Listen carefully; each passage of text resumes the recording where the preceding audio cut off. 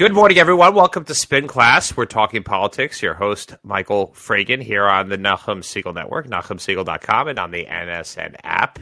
And it's a historic day. We are recording this on the evening of January 6, 2021, a day that will certainly be remembered in American history. One of 2 days that we are two times at the Capitol, the U.S. Capitol. The beacon of democracy has been breached. It was supposed to be a day when the Electoral College was supposed to vote and confirm our election from 2020. As uncontroversial as that should have been, or should be, it was not. It's also the day after the Georgia runoff. So, script, or I'll give it the postscript to the 2020 election that just happened. And Democrats took control of the United States Senate, giving them control of all three houses of government. Well, not really the two houses, and then the presidency. I guess the White House, the Senate House, and the Congress House. So with us this week to discuss all things political going on in the world, we have Menashe Shapiro, our resident expert in many things political, and as well as the skullduggery of politics. Menashe of the Shapiro Consulting Group, having worked for Republicans and Democrats over the years. A little bit later, we'll be joined by our frequent guest, Bruce Backman, of previously Fox News and Newsmax TV, to give us some perspective as well. But Menashe, a historic, inauspicious, infamous, can we say infamous day of U.S. politics has transpired? We usually reserve words like infamous and infamy for days where there's a body count. There is a body count, in fact. One person has died. We just learned that someone did die, so I think we're going to have to call this an infamous day, not a historic day. The beacon, the home of democracy, the shining example to the world of what democracy, cordiality, and the safe transfer of power, which is the hallmark of democracy, was destroyed today. It was overrun by a group of, there's really no other way to describe them, domestic terrorists who went to take the Capitol, detectors, broke windows, climbed over walls, and there was nothing harmless about sitting in the speaker's chair. Nothing harmless about symbolically desecrating, literally the symbol of what makes America and the Western world function. And it is a sad day. And it was inspired and incited by the leader of the free world. And I'm still sitting here almost in shock, having watched what transpired today. So as we sit, as I said, we're at about 9 p.m. on Wednesday evening. The Congress has now reconvened, and I think they've done that appropriately to show that our republic still stands, that our institutions will stand, that a mob, we will not be ruled by a mob. We cannot allow a mob to determine our democracy. But what's shocking and saddening is that, for those of us who my children won't know the difference, but the fact is that I still remember a day that you could literally walk up to the White House when I was younger. You could walk into the U.S. Capitol. And these are things that you can't do anymore. Certainly since 9/11 and other attacks, you can't get anywhere really near the White House. You can't go on the White House grounds. You can't really waltz yourself right into the Capitol. It takes a lot of work, and that is clearly going to change because it certainly seems that they were woefully unprepared for the idea that thousands and thousands of people were going to march on the Capitol today, which in and of itself is shocking.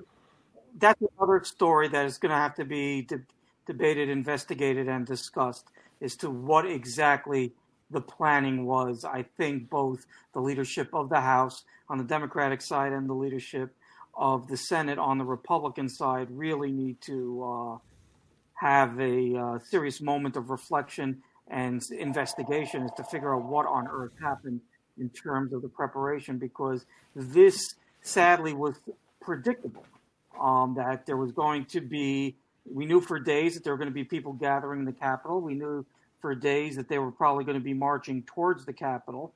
And we knew, and there should have been much better planning for crowd control and how to handle what was a lot of people could have predicted was going to happen. Well, I mean, let me just stop you for a second.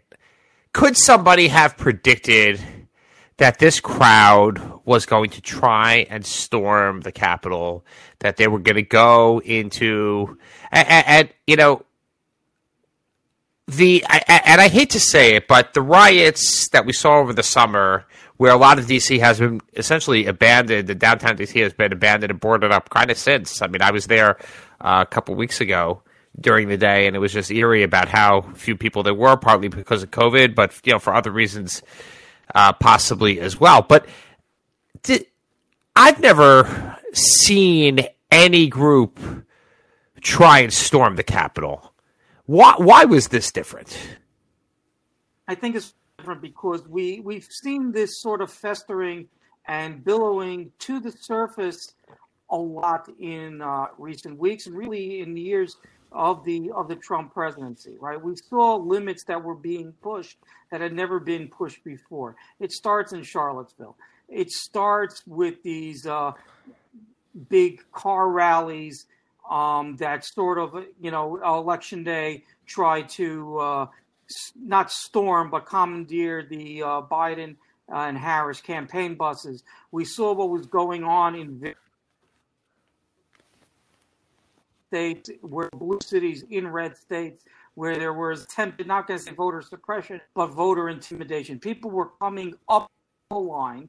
And I think it was very telling. And we saw actually the New York Times tweeted something that, they were traveling with Trump flags. They were traveling with MAGA flags. They were not traveling with American flags. And when they got into the Capitol today, they draped a Trump Keep America Great flag over the balcony in the visitors gallery in the House chamber, and not an American flag. That should tell you exactly what type of crowds we had been dealing with, and we've been seeing it. So the idea that today is suddenly so different, they had been billowing this, bringing this close to the surface for.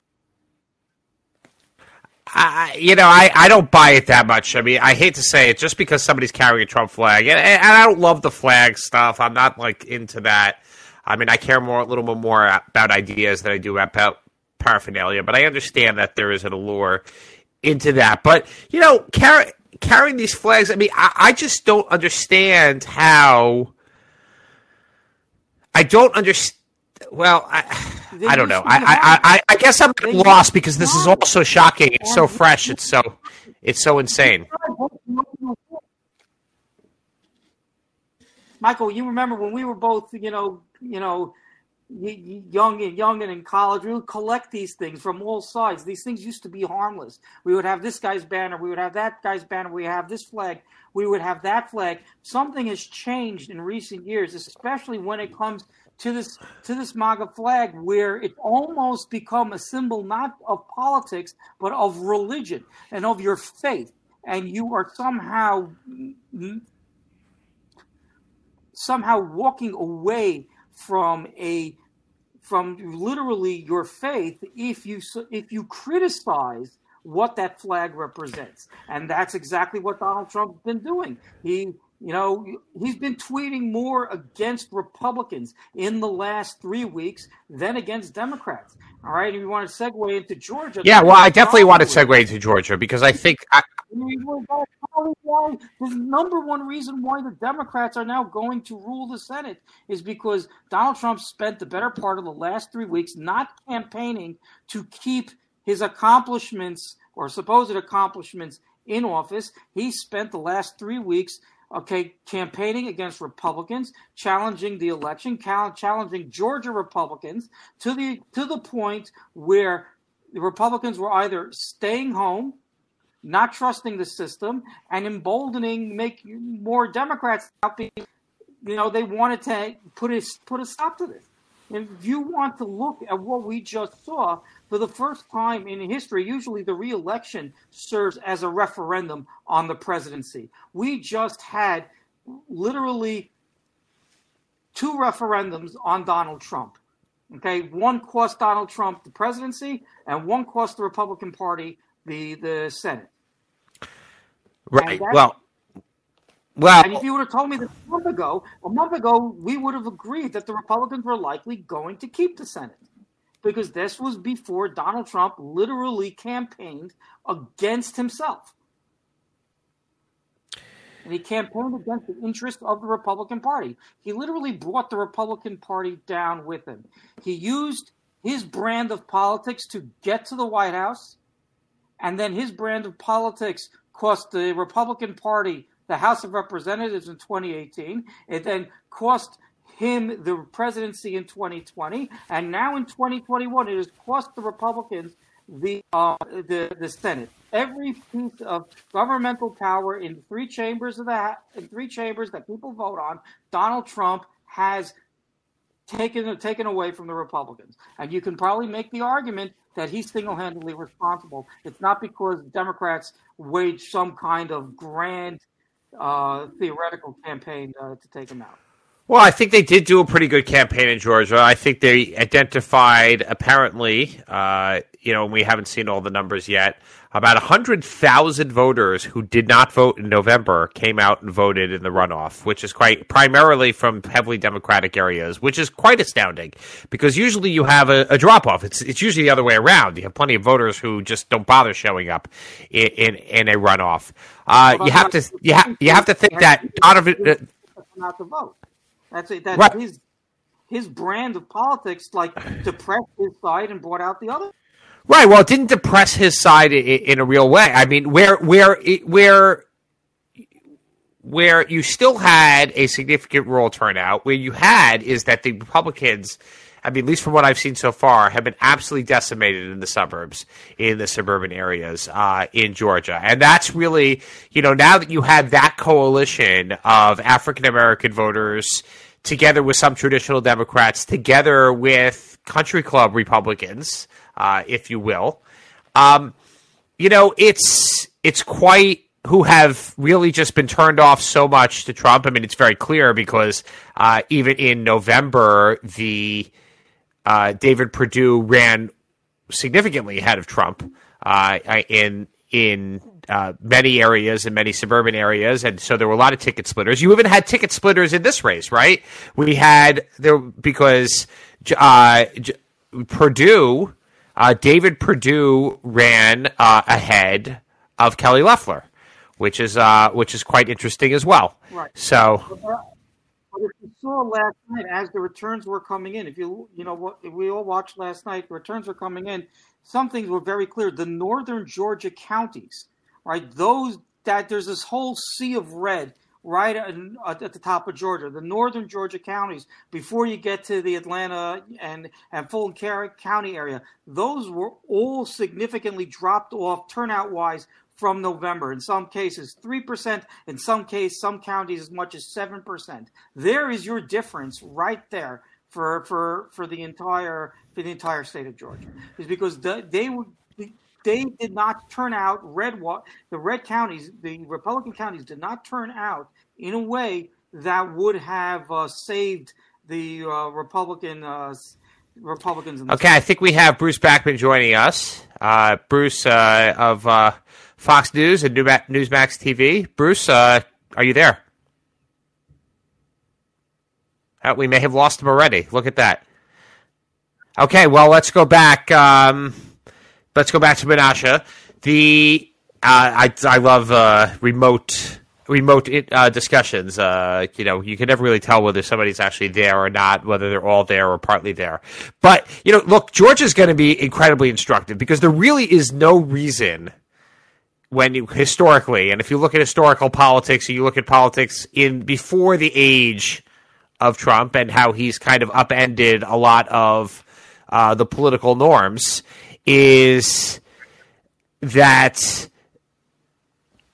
Republicans losing 2 seats in a runoff in Georgia, that had been kind of a layup for Republicans. I mean, it's just Republicans had all those advantages. Georgia is usually a red state, right? You have a Republican governor, you have Republican other statewide office holders. You've got 2 incumbents.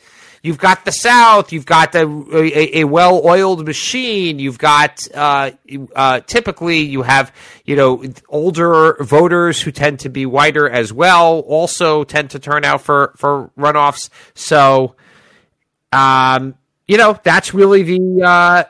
Even Georgia Democrats were conservative. Whether you were Sam Nunn or Zell Miller, who endorsed President Bush for re-election. Right, but Zell Miller and Sam Nunn probably would be Republicans these days, so they'd probably be Republicans. Well, that's true, too. But anyway, yes, I'm saying, but there's no reason Republicans should have lost this race, or lost both of them. It's a conservative state. And there's been some trends in recent years, especially in the urban counties and the cities that have been growing, whether it's Atlanta or Savannah. The blue areas are getting bigger. And one of the things that you see this trend across the country right now, it's happening in Texas also, the blue parts of traditional red states are getting larger. They're getting people, they're college towns, a lot of them people are staying, and they're just growing. And there's now a significant blue presence in what has been traditionally red state America that the Republicans. Well, it's not just a blue presence. I mean, I think some of this possibly could revert back to the Republicans, but what you have is a large number of well-educated suburban. This is the irony of Senator Kelly Loeffler, right? I mean, this is like a remarkable Senate career here, right? She was picked appointed to fill the retiring Johnny Isaacson term, and she had to run immediately. Brian Kemp picked her, essentially, from what we understand, over the objections of President Trump. He wanted Doug Collins. Doug Collins runs a primary against her, against the objections of pretty much everybody in the Republican establishment. And then you have this, jungle primary, which anybody can go in. The top 2 vote getters then fight it out. And Loeffler was picked, everybody said, because Kemp wanted to run alongside a suburban woman who wasn't so conservative.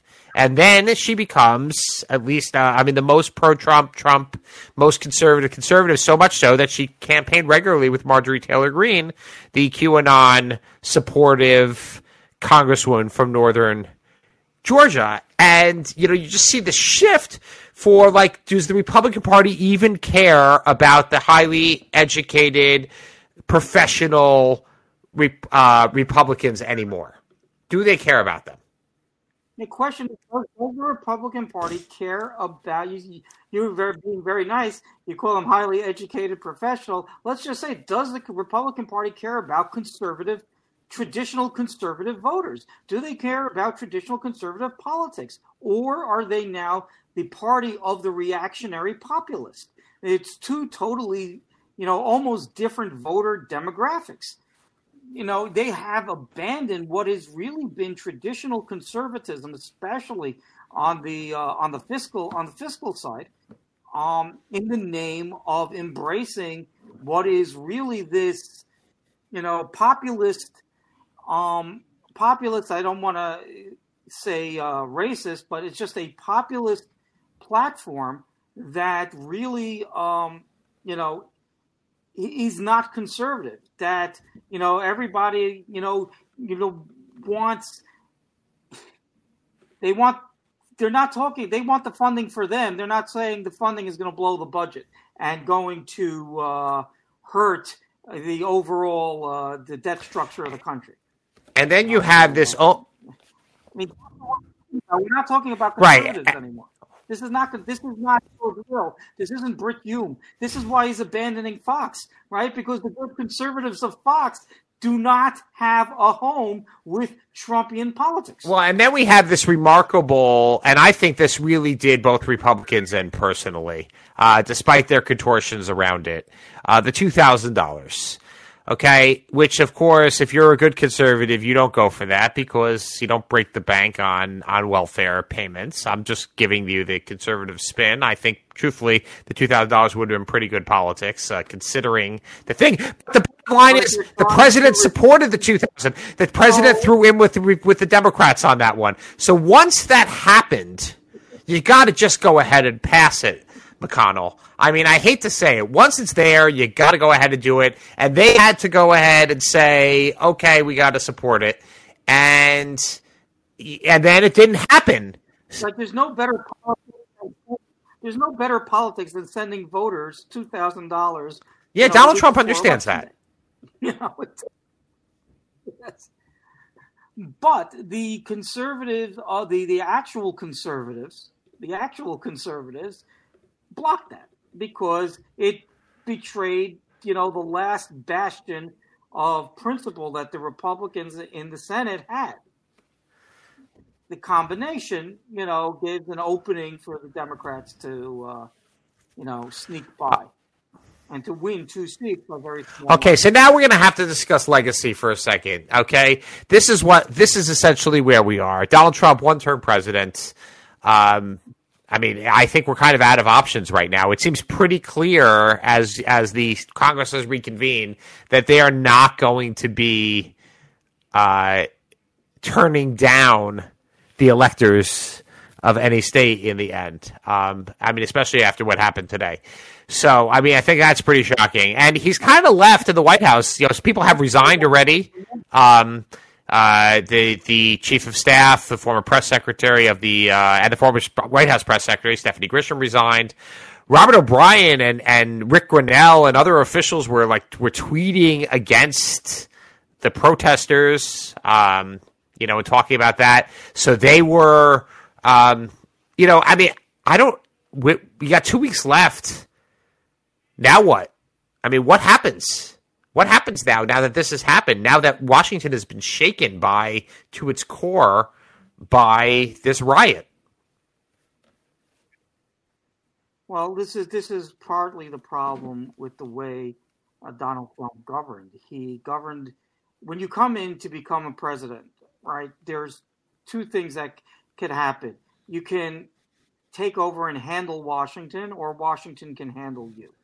And what Donald Trump did was he just essentially ignored the traditional Republican establishment, surrounded himself only with loyalists and yes men and family and people who could not even internally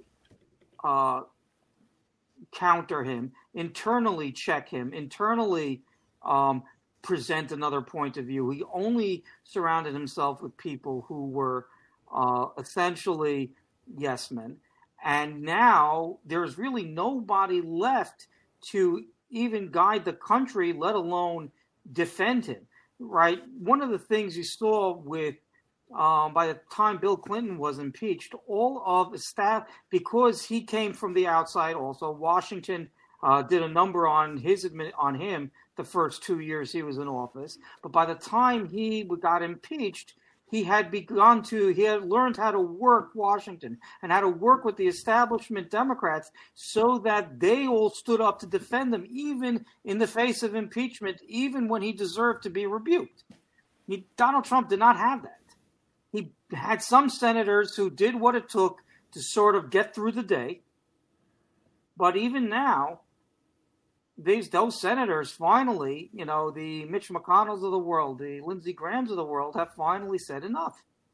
And you see now today there have been resignations. There are people who want to resign. There's really nothing left other than Donald Trump and his telephone, which has been disabled by the social media services for the next 12 hours because they say he's not helping the situation.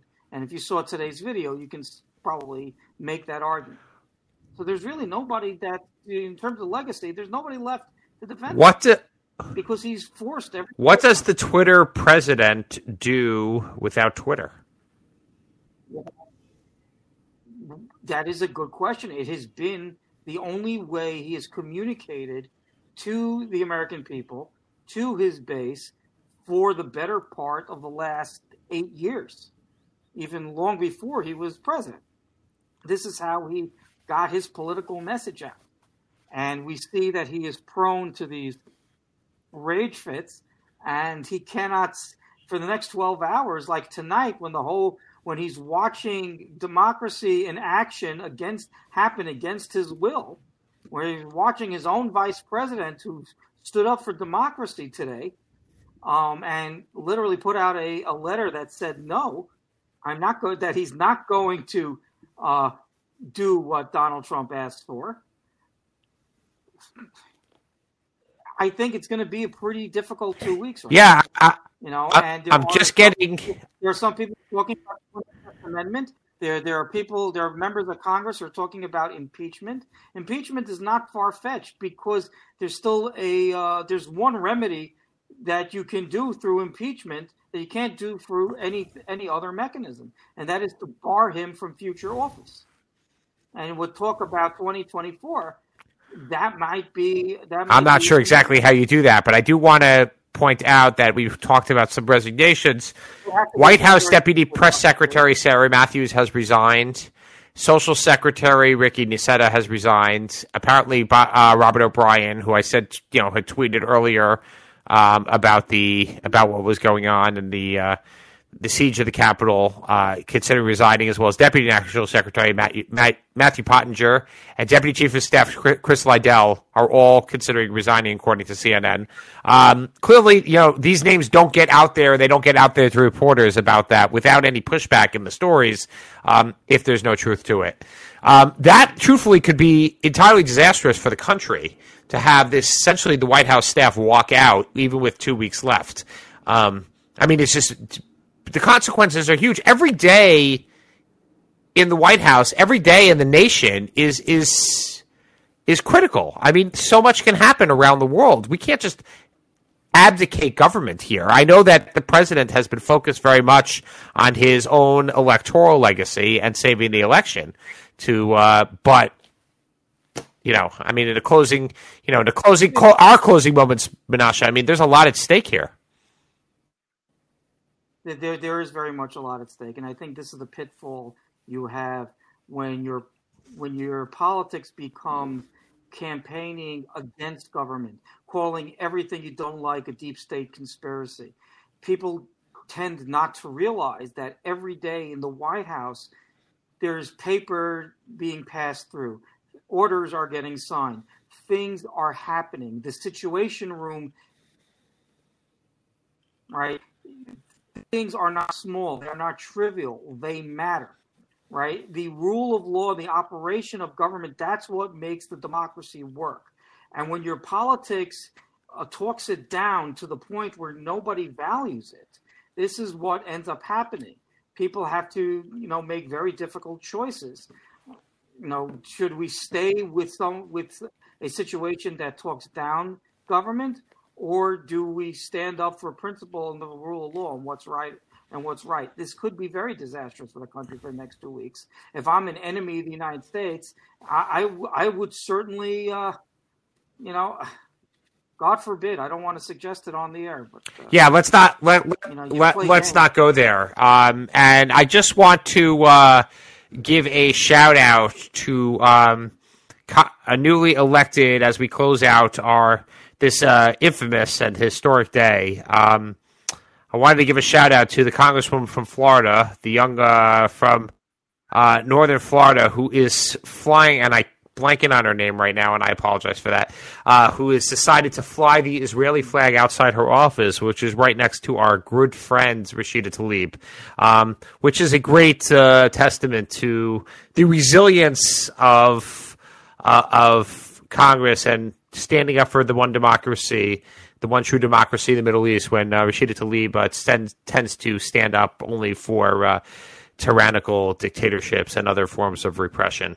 I think that's incredible. I think we all need to applaud that. And if I could just add one thing, that there's also a new member of Congress from the Bronx, Richie Torres, who is an unapologetic, super progressive, who is also an unapologetic. That's right. Said he would not join the squad because they have Israel politics. He openly brags about having gone to Tel Aviv. He's truly a friend. And I want to acknowledge the Congresswoman from Florida, but we must acknowledge. Okay, that's it for this week here on Spin Class, a day that shall live in infamy in U.S. history. Hopefully, I thought we would have the Electoral College put to bed. We'd have the elections in the Senate put to bed. But look, politics is always interesting. It's a rough day. It's something our country will endure. Our country will survive. Our country is great. God bless America. See you next week here on the Nachum Segal Network. Stay tuned for Jew in the City Speaks with Allison Josephs.